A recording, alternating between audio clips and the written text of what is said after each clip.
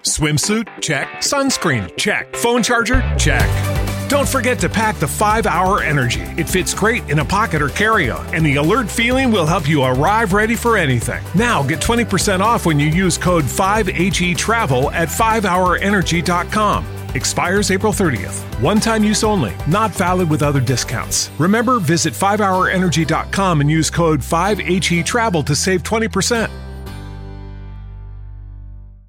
Every team, every topic, everywhere. This is Believe. Legacy. Legacy. Legacy. Legacy. Legacy. Legacy. Legacy. Legacy. Legacy. This is the Aztec Legacy Podcast with your host, Robert Ortiz. And I have SDSU royalty with us, one of my big brothers, the guy that I played behind my redshirt freshman year, the guy that gave me, he blessed me with my first touchdown, and I'm sure he will mention that in later on. But Mr. J.R. Tover, thank you for coming on the Aztec Legacy Podcast. Hey, man, I got to get my memorabilia wall together. You looking real good behind you. I got some work to do, man. Yeah, it was a lot of work though. See, now but what I need to do now is I need to start collecting stuff from my peers, my teammates, guys like you. I need that jersey behind you. You see, I got one for you. I got you. There we go. Yeah, and we'll throw it up back here. Jersey for I need some pictures. I need everything. See, all I have is my stuff, so I just, I just wanted to let people know I did play. It looks good, man. It looks fancy. I appreciate that. First off, I want to get into your San Diego, your San Diego Rays, but you weren't born in San Diego? Nah, so I was born in Long Beach. My mom is from San Diego. My dad is from Louisiana. Okay. But my dad was in the Navy. So my dad met my mom in San Diego. They got married, had my sister, had me, and then my dad got out of the Navy. And so I was born in Long Beach Memorial, but we moved back to Louisiana when I was a baby. And then, my parents decided to move back to San Diego in 1992. And that's how I ended up back in San Diego. So you were in Louisiana for a while then. Yeah, man. And I tell people I had the best of both worlds because, the South is Southern hospitality, blue collar, hard work. But San Diego is diverse, different type of hard work, different type of blue collar hard work. So I had the pleasure of growing up in two very different yet very impactful places, Let's be honest, San Diego's paradise, baby. Listen, man, I got no complaints about San Diego. Everywhere I've gone, anytime I get off that plane, I don't know what it is, that rush of fresh air that hits you in the face. I agree. Yeah, there's nothing like SD, man, for sure. I love getting home from a trip and, flying into San Diego. And then once you leave the airport, you just see that city skyline. Yeah. You get that ocean, you roll down the window, get that ocean smell. You're like, yeah, I'm home. Yeah, I'm home, baby. Absolutely. I'm telling you, man, I get that same, it never gets old. I agree. Whether I go to New York or I've been in, Florida or whatever it is, getting off the plane and getting that first 15 minutes of San Diego oxygen, right, is always resets you in a major way. And go get you a burrito.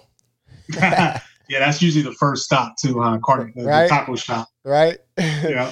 All right. So you did you always grow up in Mira Mesa though? Was that the spot the whole time? In San Diego, yeah. So when we first moved here, we moved to North Park, and this was a pre-gentrified North Park. So it was a pretty tough neighborhood.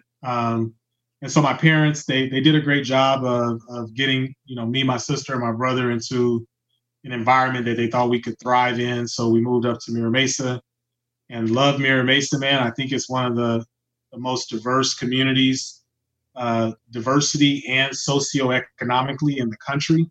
And a lot of the things that I learned in the country. Wow. I mean, I think it's a very special place. And so a lot of the things I've learned, a lot of relationships I have, a lot of the friendships I made are because of my upbringing right here in the 92126. Nice. Okay, so now you already almost going in. You had to already almost be going into high school then, though. Close. I moved, 7th grade. So I was 7th grade when I came to San Diego. Yep. Yeah. So we'll jump straight into high school. Merritt Mesa. I'm sure you were. How many sport athlete? I was a 3-sport athlete. What 3 sports? Yeah, so I played basketball, football, and ran track. Oh, no baseball? No baseball.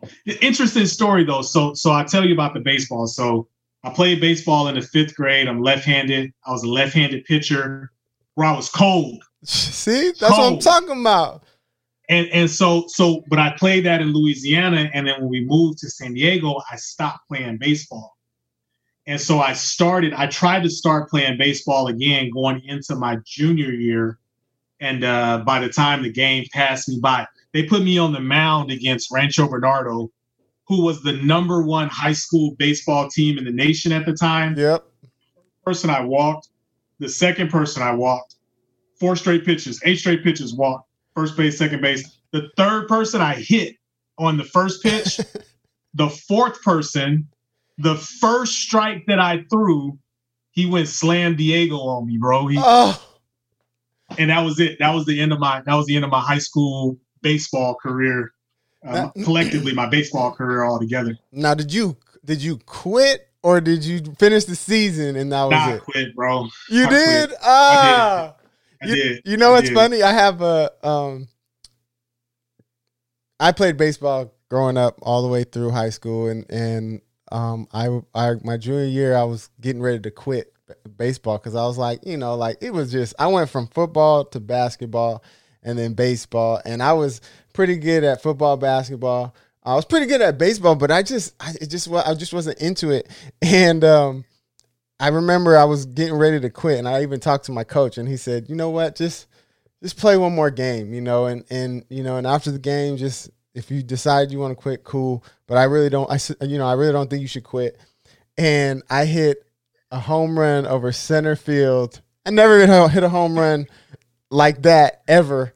And yeah. I swear the coach was telling them like, "Hey, just serve him up something nicely," so he stays on the team. It's like that golf shot, right? Like everybody hates golf until they hit that one pure shot, and that's the one that keep you coming back. Exactly, and that was my sophomore year. But and then I ended up getting injured my junior year in football, and I dedicated my spring to getting back to football shape. So I didn't play after my sophomore year, but yeah, I almost quit. But I didn't. Yeah, and I was a junior, so I was going into my senior year, but I was a junior in high school. And, I was trying to have a big year as a senior. And after my Grand Slam fiasco, they told me, "Hey, we're just going to put you on JV." And I was like, man, hell no. Huh? I can't do that, So I was like, just let me focus and prepare for football. And honestly, I look back on it, that was one of the wisest decisions I made because I really dialed in who I wanted to be as a senior and ended up having a pretty good senior year as a result. That's a good transition. So that focus that you dedicated it would be your junior summer. What exactly was that? And actually, first of all, let's clear up what positions you played in football at that time. Yeah, so I started as a running back in like Pop Warner. Barry Sanders was my idol. I used to love Barry Sanders. And when I came here, the coach put me at quarterback in Pop Warner. I played 8th grade out here, and it just stuck. And so, I was at a time where the option was still pretty alive. So having a quarterback that could run the football was a benefit. I hated the option. I didn't. Yeah. We didn't run the option in high school, which everybody used to say that I was an option quarterback. We ran a traditional pro-style offense. Uh-huh. But because I ran for 1,000 yards my senior year, people are always like, "Oh, man, you guys must have been running an option." But I was back there like Randall Cunningham just trying to make stuff happen. Yeah. So, I started as a quarterback, and then I didn't play receiver. I never played receiver until I got to San Diego State. That's crazy. See, all you young guys, recruits, You know, you never know. You never know once you get into a place. And same going from college to the NFL. I mean, you hear it all the time. The players, they're, you know, one position, and then all of a sudden they get switched up because, you know, I guess they know better on the next level. I don't know. Yeah, and it's all about fit too, right? So, you know, at the end of the day, if you can go and be on the field at a different position as opposed to being on the bench at your position, it works out for everybody. It works out for you, works out for the team. So I think, yeah, to your point, being well-rounded, young, being able to play both sides of the ball, being able to play multiple positions, eventually works out in your favor down the road. Yeah, and how did being a quarterback help you? You know, moving into college and going into, you know, a whole different program, I mean, it might have been the same offense, but just how did it help you transition to a different position? I was obsessed with the big picture. Like, even as a wide receiver, I was obsessed with the big picture because as a quarterback, you have to be. Like, as a quarterback, it's not about you and about what you do. As a quarterback, it's about making sure you understand and know what everybody else is supposed to do, and you make sure that they do it, right? And so as a receiver, that I didn't realize it at the time, but I took that mentality with me. So I would dive more into combinations, into coverages, into protections, because at the end of the day, yes, my job is to run this 18-yard comeback route, but if I understand the big picture, I'll know if I need to run that at 1,000%, if I need to run it at 70%, if I need to get out of it at 16 instead of 18, right? So that going from quarterback to receiver, it really made me, being a quarterback made me focus on the big picture of the sport. And more so the concept, correct? Yeah, of the play. Yeah, it's chess, right? So you know, I tell people football is just math. It's 11 versus 11. There's a field in the middle. 6 people are going to be on this side. 5 people are going to be on this side. You're basically trying to you're trying to put the numbers in your favor. Mm-hmm. And if you understand it big picture like that, then your little, you know, arrow route that doesn't make any sense and it's kind of boring to run, you understand like how important it is because you understand the big picture. Yeah, exactly. I think that's something that I was good at, just the concepts, but I don't think I had I didn't think I understood why it was good to know those things, you know, and, you know, anytime I'm talking to young players, I try to, I think of them in my position, like you may be good at the concepts and understanding, you know, a little bit of why, you know, you have a deeper route and a shallower route, or this route's going this way so that they can open up this one. But then you could also become the next, you know, in the progression, you could be the next, you know, target. But the entire picture, you know, I try to get that through their heads. Like if you know the entire picture, you'll know exactly just how you said, I know if I need to run this at 70% because timing is everything. Absolutely. You know, and if you run at full speed and you make that window open up and close too quick, then it really defeats the purpose. But if you run it at, you know, 75, not, you know, 80%, actually it times up perfectly. Exactly. So I think as a player, the type of player I was, I knew the concepts, but I don't think I understand it to the detail of a quarterback. And I wish I did. And that's the difference, right? It's kind of like playing center. You know what all the offensive linemen are doing, right? Based off the fact that it's your job to kind of direct them. Quarterback is the center times 10. Like as a quarterback, you have to know what everybody's doing. And so as a receiver, I feel like I always thought like a quarterback, which, you know, I was never the biggest or the fastest or the stronger on the field, but I felt like my competitive advantage was I was playing the position like a quarterback. So the defensive back in me physically was only like 50% of the battle, because in my mind, I'm trying to think 2 or 3 steps ahead, just like a quarterback would. Yeah. All right. So let's get into real quick your senior year. How well as a quarterback did you do, and what was the like recruiting wise for you? How was that? As it pertains to coming out of college or coming out of high school? High school. We're just. Oh yeah. So again, I played at a time where, we look at Lamar Jackson. They've developed these offenses that really accentuate athletic quarterbacks' ability. That wasn't the case when I played. When I played, you were either a pocket passer or you were an option quarterback. Mm-hmm. And so that's how I got recruited. I got recruited by schools who thought that I could play a quarterback position. The one school that recruited me as a true kind of a pocket passer was Columbia. So it was an Ivy League school.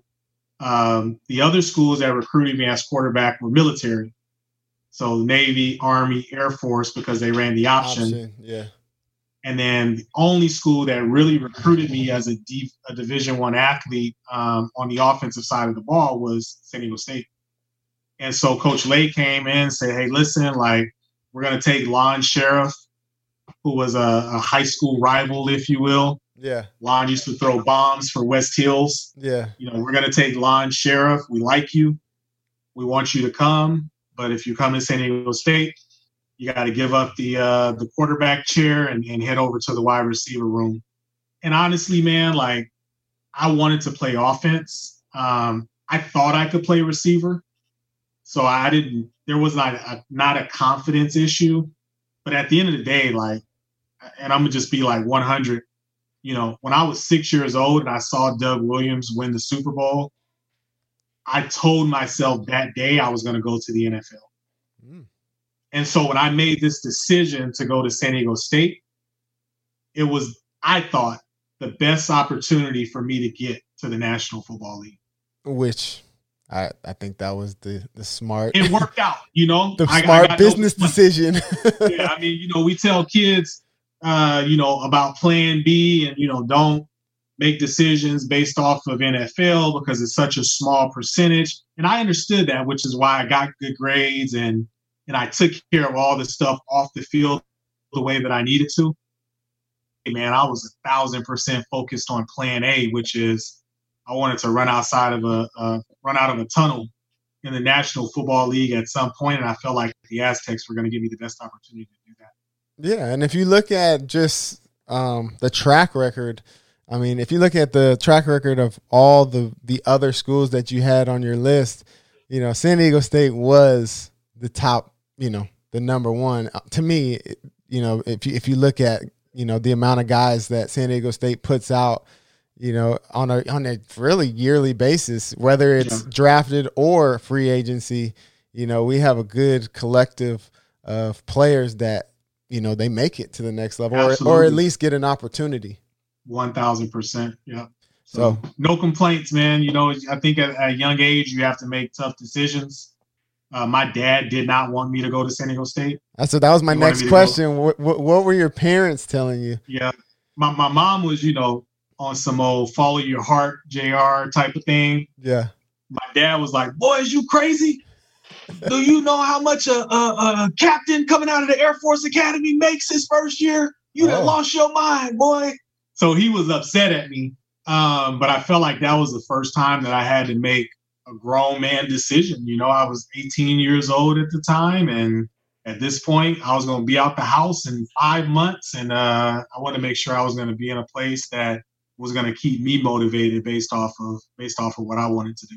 Yeah. Have you ever thought about if you went to one of those other places and what would have happened?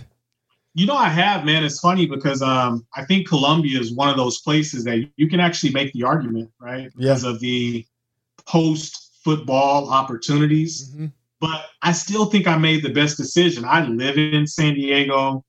My network is in San Diego. My passions are in San Diego. You got to know me in San Diego. What'd you say? You got to know me in San Diego. I got to know you in San Diego. You stole my first touchdown in San No, Diego. it was my first touchdown. It would have been your like 8th touchdown of the day. So let's just be real. Listen, man, tomato. You stole a touchdown from me. I never stole one from you. So let's just put it that way. Who said you did it? Man, I look back on it and I say, I think I made the right choice. You know, I have a great network here. I've been able to do a ton of phenomenal things in this community that I care a ton about. So even off the field, I think San Diego State was the best choice for me as well. All right, so let's get to, you know, when you first get to San Diego State, how did you feel confidence-wise? Because I know you redshirted, but, you know, like I talked to Marshall in my last episode, and he was like, I was 7th on the depth chart, but I wasn't redshirting. I was playing, you know. So I'm like, me personally, I would have been like, yeah, I'm redshirting, you know. Yeah. So I want to know your mentality coming in. Coming from, you know, you're a quarterback. Now you're coming into San Diego State, a Division I program, and you know at that point we were known for putting out some quality wide receivers. For sure. So you're going into that role now, and mentally, where were you at? Man, you know, I came in thinking I was going to play. Okay. To be perfectly honest with you, like my goal was to come in and to play and to start. You know, I felt like the roster of players that we had at San Diego State, I felt like I was better than them. Uh-huh. I really did on the outside looking in, and I quickly got humbled. Oh, really? Give us a story. Can we get one story? So, yeah, you know, I get to San Diego State, man, and listen, the biggest transition is from high school to college. Physically. I mean, you're literally a new 18-year-old playing with 23-year-olds, 22-year-olds. And I get into the huddle and I go from being one of the tallest on the team to being one of the shortest on the team. I see guys coming out of the locker room and their wives and their kids are waiting for them, right? That's crazy. So it's a totally, totally different situation. And I was switching positions. I'd never played receiver before. So I got humbled, man. I was trash, to be honest with you. Like, I couldn't stay off the ground. Every time I run a route, I was slipping or falling or whatever. I was not good getting off press. So let me stop you there. Do you even remember when I first got there? At all? You don't have to remember. I just want to know. Because I had the same experience. See, I played receiver, though. And y'all were calling me grass stains because I couldn't stay on my feet. I would slip and fall it doesn't matter what route it was. It could be the easiest route, but I would come out of it and I would just slip, and then, you know, I'd have grass stains on my pants or whatever. Like, I'm like, dang, they are killing me. But now that I know you went through it, you could have took me aside and been like, look, man, I'm the man now. But look, when I first started, I was just like you. But you didn't. I remember Coach Dickens being like, me walking back to the huddle after slipping on a hitch or something silly. Yeah. And he looked at me with like this like stench of disgust. And he's like, you can't play if you can't stay on your feet. And now I was mad because I'm like, you're challenging my athleticism. Yeah. But that was kind of my first coaching point where I was like, if I am going to be good at this position, I need to figure out how to run routes and not be on the ground when I'm not supposed to be, you know? So yeah, man, my first year was a little bit of an indoctrination, if you will. I definitely got baptized by fire. And the older guys, as you know, they don't take it easy on you. So I'm going against guys like Azar and Tyrus Smith and Eric Lewis. And man, they'll take your soul physically and mentally if you let them. So I was kind of battling and tell you about it at the same time. Oh, 1,000%. Yeah. There's no mercy there. So I'm sure they probably still tell you about it. Yeah, I tell Azar all the time. I remember we were in camp and I went up. We're doing one-on-ones, you know how heated our 1-on-1s used to be. Yep. So I went up to got my my route from the quarterback. I'm jogging out, and Azar is up. Azar is I think he's the offensive coordinator now for Boston, or defensive coordinator for Boston College now. But at that time, he was a senior, so he was the starting corner. Yeah. So I get my route, I run out, and Azar looks at me running out and says, nah. Hey, Lonnie Mitchell was our senior receiver. Yeah. Come on, man. Don't send that kid out here, man. I'm trying to get some work in. Oh. So literally made me get out of line so he could go with somebody else because I was so bad. And I tell him that all the time. I'm like, listen, man, you was one of my motivating factors because I had never been denigrated in such a non-denigrated manner. Yeah.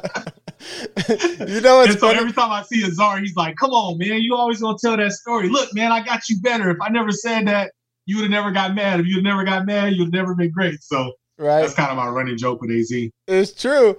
But I've experienced that with other players, but it's never been me. I'm glad to say. But I've heard DBs say that before. I'm like, dang. Yeah. You know, and that'll either make you hide or to make you step up, right? There's only one or two ways to look at it. So, you know, I take that as one of those building blocks from a confidence standpoint to be about the business all the time, you know? Yeah. So, okay, well, now you're going into your I guess it would be your redshirt freshman year.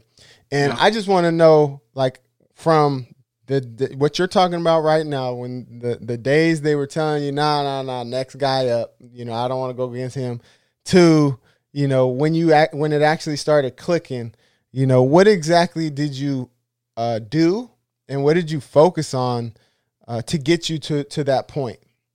Yeah, so my redshirt freshman year, I didn't start. I played the first 2 games or 3 games on special teams. I think I had a couple of catches, you know, nothing crazy. And then I got hurt. So I had a high ankle sprain. So I ended up missing like 6 or 7 games of my redshirt freshman year. Damn. And by the time I came back, the senior who was in front of me, Damon Gordine, he ended up getting hurt and missing the rest of the season. So I ended up starting the last 2 games of my freshman year and caught touchdowns in each one of those games. One against UNLV, and the other was against Wyoming, I think. So that was really like a kind of an explosion for me through the rest of my career. I started the last 2 games, and now it was my spot to lose. Yeah. So, you know, every offseason that I worked, listen, I knew that people were getting recruited, JC transfers were coming in. I just felt like this is my spot. Nobody's ever going to take it from me. I'm going to be a 3-year starter. And that's how I always approached the game, knowing that I had to work hard just to hang on to what I earned. Now, did you hit any bumps in the road in the next 3 seasons? I know your senior season, I was there, so I know exactly what happened. But before I got there, you know, I just want to know, you know, because I had a conversation with Larry Ned, and I was just like, man, I felt like that would have been my redshirt year. I felt like they rode him into the ground, right? And that was just me looking from the outside, you know, outside looking in kind of, because all I was doing was watching. You know, I practiced with y'all, but I was watching from the sideline. And I was just like, man, I felt like they didn't really use, you know, D-Lou, you know, like, I'm like, man, I felt like they could have been a little bit more creative on how they got you your touches and got you a little bit more space. And he agreed, but, you know, again, he's getting the rock almost every play. So it's like, so now I'm talking to you. You're, you know, the receiver in this. You know, like, I just remember, was it Bob and Lisa? You know, I just remember those 2 plays for Larry Ned. It was like every play. I'm like, dude, even I know what they're going to do, and I'm just a freshman that doesn't play defense. Yeah, we were definitely, our coaching staff at that time used to say there's only two ways to win: run the football and stop the run. And we had Larry Ned, who was an All-American. Yeah. So our entire team was built around those two things: being able to run the football on offense and being able to stop the run on defense. I think the hardest part is it's tough to do that in college, man. Like, you got a little bit of a wider field. And so if you're trying to box everything in between the hashes, it's hard to do that. So from that standpoint, yeah, I felt like we could have been doing things a little bit differently. Now, that being said, I still had 62 catches as a sophomore and 63 catches as a junior, but I didn't feel like my catches were always like impact catches, right? Yeah. I feel like, we're throwing slants or hitches on first down or second down, and then we're trying to pick up the first down, and then we're not taking shots down the field. We're not being creative. That's my point. That was my only point. I felt like they had some dynamic receivers in you and D. Lou, and I was just like, man, I felt like D. Lou could have been that guy. Derek Lewis led the nation in yards per catch. Exactly. He was a super special athlete, and you're absolutely right. We could have definitely maximized his talent a little bit better, for sure. Yeah, and then you counter with a guy like you that can do everything. You can be the every down, or the move the chains guy, but you can also go down the field. So it was like, man, and again, I'm just a freshman. I don't know anything, right? Yeah.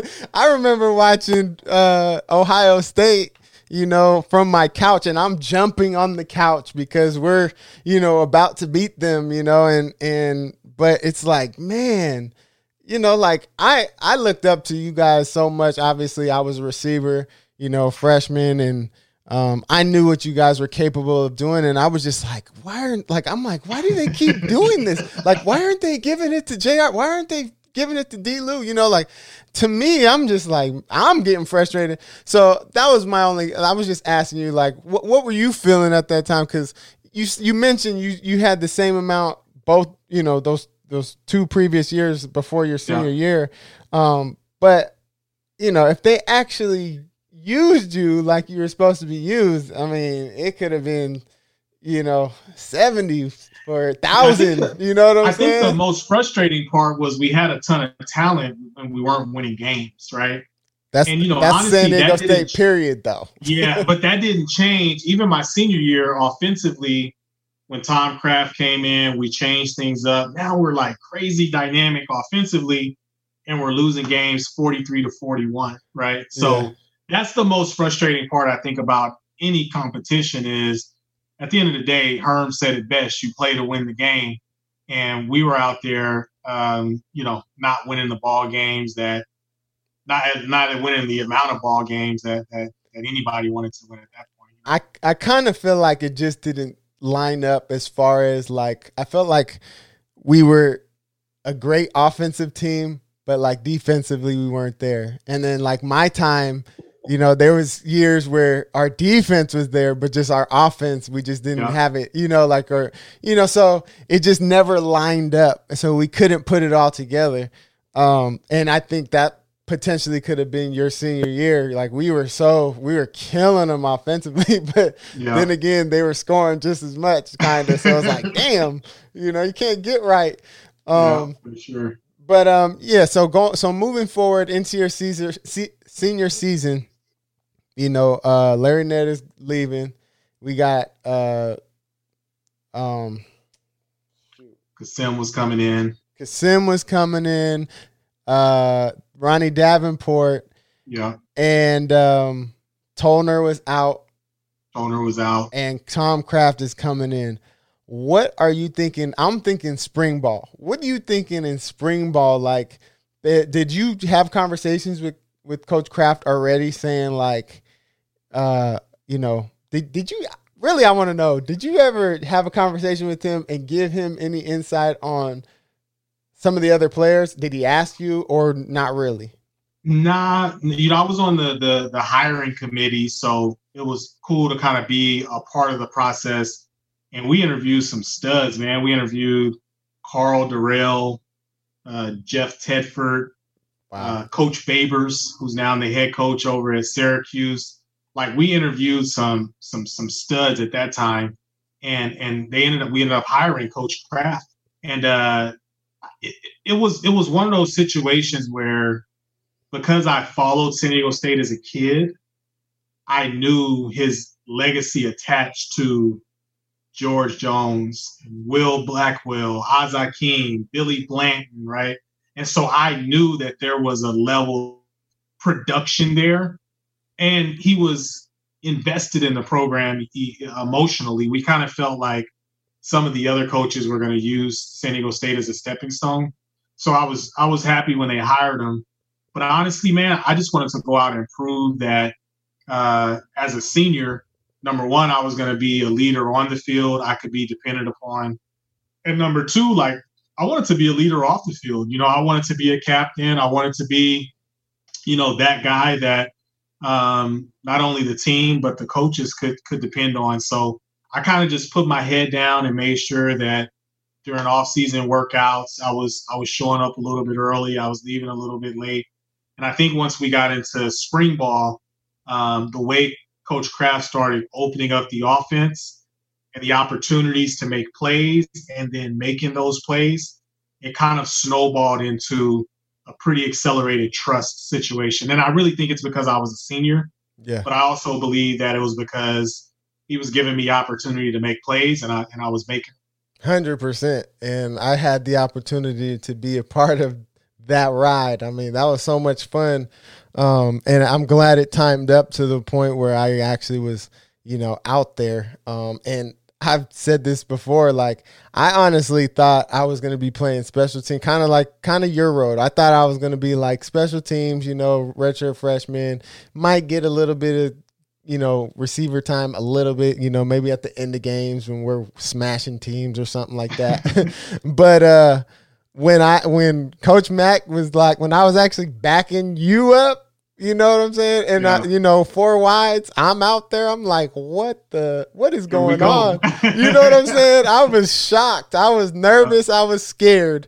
But I will say this, like playing alongside of you, Kasim, Ronnie, and you guys treated me, and even at that time, I wasn't even on scholarship yet. And, you guys gave me a confidence as a young guy, getting some playing time. Colorado was my first catch, as a hitch, and, just you guys getting excited for me. I remember this was before the whole concussion things, right? And you get knocked out of the game. What game is that? Was it BYU? BYU. I was just saying if you remembered, because you were kind of. It happened a couple of times in my career. I had to kind of try to track you. But that was the one, BYU, and it was the first half you went out, and I hate to say it, but I was excited. Like, I'm about to get to play the whole second half, right? But then all of a sudden, Superman, you come out the thing, locker room, and you're ready to go. I'm like, what the? You were knocked out the game. Like, you didn't even know who you were a second ago. Knocked out cold. Right? But I just want to say it was an honor playing next to you guys. And then, I feel like because the way it timed out, that you guys actually became my mentors and guys that I, even like you said, off the field, you wanted to be a leader, and you were that. You showed me how to be that guy. And I appreciate that. Thank you for that. And still to this day, you're still doing it. So I thank you. You said something, man, I think is important, which is confidence. I think confidence is 50% given, right? Mm-hmm. So if I instill confidence in you, it's because, number one, I gave it to you, but number two, you earned it. So I feel like confidence is one of those things that's kind of overlooked as a two-way street. Mm-hmm. The reason that I can put confidence into you is because you have shown that you have the ability to do the things that deserve my confidence. And I think that that's a very important thing for people to realize, because, sometimes I'll hear kids say like, man, coach is sleeping on me, or, I just need to get my shot, or, these fools don't realize how good I am. Nobody will give me a chance. But at the end of the day, it's a two-way street. So, and I'll tell you when you earn my full wholehearted confidence, it was the Idaho game. When I'm being a hothead and about to get kicked out of the game, and Coach Mack pulls me out and pulls you in, and you get a chance to run the slant and go on the road in this loud, hostile environment. And bro, you made a tough catch.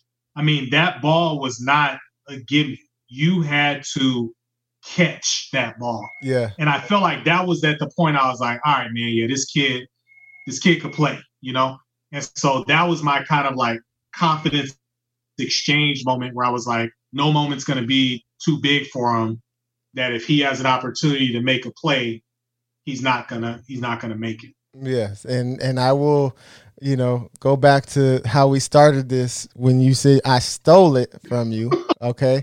Now I got to put this into context, because, JR, Kasim, they were running slants all day, and they were scoring off them joints. Like, they weren't just running slants and getting tackled. They were running slants and going to the house. So all day they had been setting up this slant and go concept, right?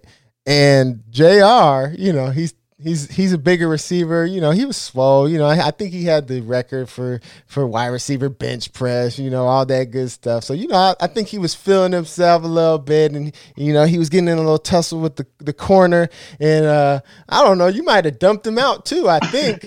And he got mad. And he jumped up, and they started, they squared off like they were about to fight. And then Tom Kraft, I'm ready to go all the time. It's me, Tom Kraft, and Coach Mack, and LaCharles McDaniels, for those that don't know. And Coach Kraft goes, "Get him out of there!" And right away, I know what that meant. That meant I'm going in, so I ran right in. He comes out. I don't know what Coach Kraft tells you on the sideline, but all I know is Adam Hall gives me that signal where he puts his arm out to the right, straight out like an airplane, and that was the signal for slant and go. And I said, "Ooh, I'm about to score!" And that corner bit on that slant, and like he said, it was a tough catch. But honestly, I had been that like, all throughout high school and even into college, my good friend Cameron Paschal, he was my quarterback in high school, but we have always worked on that over-the-shoulder catch, and it was kind of like my bread and butter in high school. So for that to be my first touchdown going on the, Division I, and just being thrown in there, not – and you still got to run the route, and you still got to get to that point. So it was I thank you for that blessing and that gift for fighting, and to all those players out there that want to be tough guys and fight. See what happens? You get taken out, and someone steps in and takes that touchdown. 100%. Yeah. No, I remember it vividly, man. That little 80 ran past me, and I could just tell you were just like super sprite and excited to be in the game. And as soon as I saw Coach Kraft call it, I was like, come on, man. I'm surprised he didn't switch me out, though. That's the crazy part. We used to go no huddle, right? So, I mean, at that point, like Coach Kraft, you should just watch the defense and then signal the play in, and you got 9 seconds to run the play at that point. But he could have held off, though. One play, he could have held off. Nah, it was perfect. I ran the slant like 3 times in a row. It's true. 2 or 3 times in a row. So, I mean, the DB was ready to give it up, and it didn't matter who was in it. The system said, "Hey, it's time," and Rob capitalized. So, but man, that was a tough catch. I remember watching it from the sideline at the angle, and I was like, "Ooh, like that was a tough Tough. I mean, Adam didn't do you no favors. Yeah, he did. Actually, he put it right on the money. I mean, if it would have been a little bit too far, probably would have went out of bounds. A little bit shorter, I don't know. Because, like, again, you know, everybody has their strengths. And just knowing me and knowing myself, sometimes having to come back and over a defender, like a Randy Moss type play, I've done it, but it's not really, you know, like if you right. take a out of 10 times, I might get 2 of them, you know? Gotcha. So the fact that he put it in stride and it was like perfectly right on the money, you know, where I'm kind of used to catching it, it was meant to be. Sorry. Yeah, it was meant to be. I give it to you. And I'll say this, it was my only touchdown of the season. I mean, we could go back and we could go back and how many touchdowns did you have that season? Well, I would have had 15 with that one. So, come on, man! 14. It was my first and only. It was my first and only. Come on, man. All right, man. I know you got to get going, but before I do, I want to say this. You know, everybody that comes on here, I ask them, you know, what is one thing you would tell your younger self, you know, now as a you know, grown man with a family, your own businesses, you've been to the league, you've done amazing things, Hall of Fame, you know, you're in the San Diego State Hall of Fame. What would you tell your younger self? If you could tell, you know, it could be one thing, it could be a couple things, but. Yeah, I think the biggest thing that I've learned is after the game, you go from a team environment to a solo environment. I think that's one of the biggest mistakes that an athlete can make. I think it's really important to concurrently establish your off the field team, understand what ecosystem you're going to be in, grab a mentor that's going to help you ask questions that you didn't know you needed to ask from an off the field perspective. And that could be as simple as finding your job or, you know, buying a house or whatever it is. Right. But that's one of the things that I would tell my younger self is start figuring out what life off the field looks like and start seeking out mentors and counsel so to make sure that when you're ready to engage in those off the field processes, like I said, whether it's buying a house or getting a job or, you know, whatever it is, that you're not doing things based off of emotion. You're doing things based off of logic. And like on the field, you know, the team is important. I don't care how good of a receiver you are, you can't do it without the quarterback. I feel like off the field is the same. Having a strong nucleus off the field to help you execute and run the plays that you need to do off the field is just as important as having those teammates on the field. Amen. Before we go, you have a hat that says Mecca and a shirt that says Imploneur. Is that what it is? Imploneur, yeah. Yeah. So I mean, I don't know if those mean anything to you, but I just noticed it. I'm like, can you explain what both of those things are? The Mecca is what we call Mira Mesa. Okay. So established 1969. Anybody that grew up in Mira Mesa knows that we affectionately refer to it as the Mecca. So one of my classmates started this company, and you know, I'm supporting him because man, I do love Mira Mesa, and I have to give a lot of credit to Mira Mesa helping shape me to become the person who I am today. And Imploneur is really just this concept of us understanding that in today's day and age, where especially athletes, you might be an employee, but you're also an entrepreneur, and understanding how to like bridge those two things together is really where the magic can happen. So it's a little brand that I've been trying to get off the ground here, some curriculum that I'm starting to write. Because I think the magic happens in the middle of being an employee, but also understand that at the end of the day, you're your own CEO, and nobody's going to do that for you. You gotta do it yourself. Boom. We gotta end on that right there. The legacy of J.R. Tolver. I think you're number 1 or number 2 in almost every category at San Diego State. But I appreciate you. You're my brother. You're my, one of my mentors. You're someone that I definitely look up to. So I appreciate you coming on the show. And I'm excited to see what you do. I mean, I didn't even know that you were putting together a curriculum and all kinds of stuff. Okay, I see you. I mean, if anybody knows JR, they know that he's never not doing something. You think he's just, a football player over here, but he has, investments over here. Then you think he's just doing investments, then all of a sudden he's starting a company over. Then you think he's just doing that company, then he got another company, or he's a coach, or he's, you've been moving and shaking your whole life, or at least as long as I've known you. And, again, that's something that's inspiring and something to look up to. So appreciate you for being that guy for me. Thanks for having me, brother. And the next time you see me, my memorabilia wall is going to destroy, literally obliterate this memorabilia wall that you have. So I cannot wait to come back onto the podcast. All right. I got something for you. Okay. Remember you said that. I got it recorded, so I'm going to play it back. So if it's not, then you're going to get it. You know what I'm saying? All right, brother. You have a good day, man. Stay blessed. All right, brother. Peace. Legacy, legacy, legacy, legacy, legacy, legacy, legacy, legacy, legacy. Without the ones like you, who work tirelessly to keep things running, everything would suddenly stop. Hospitals, factories, schools, and power plants, they all depend on you.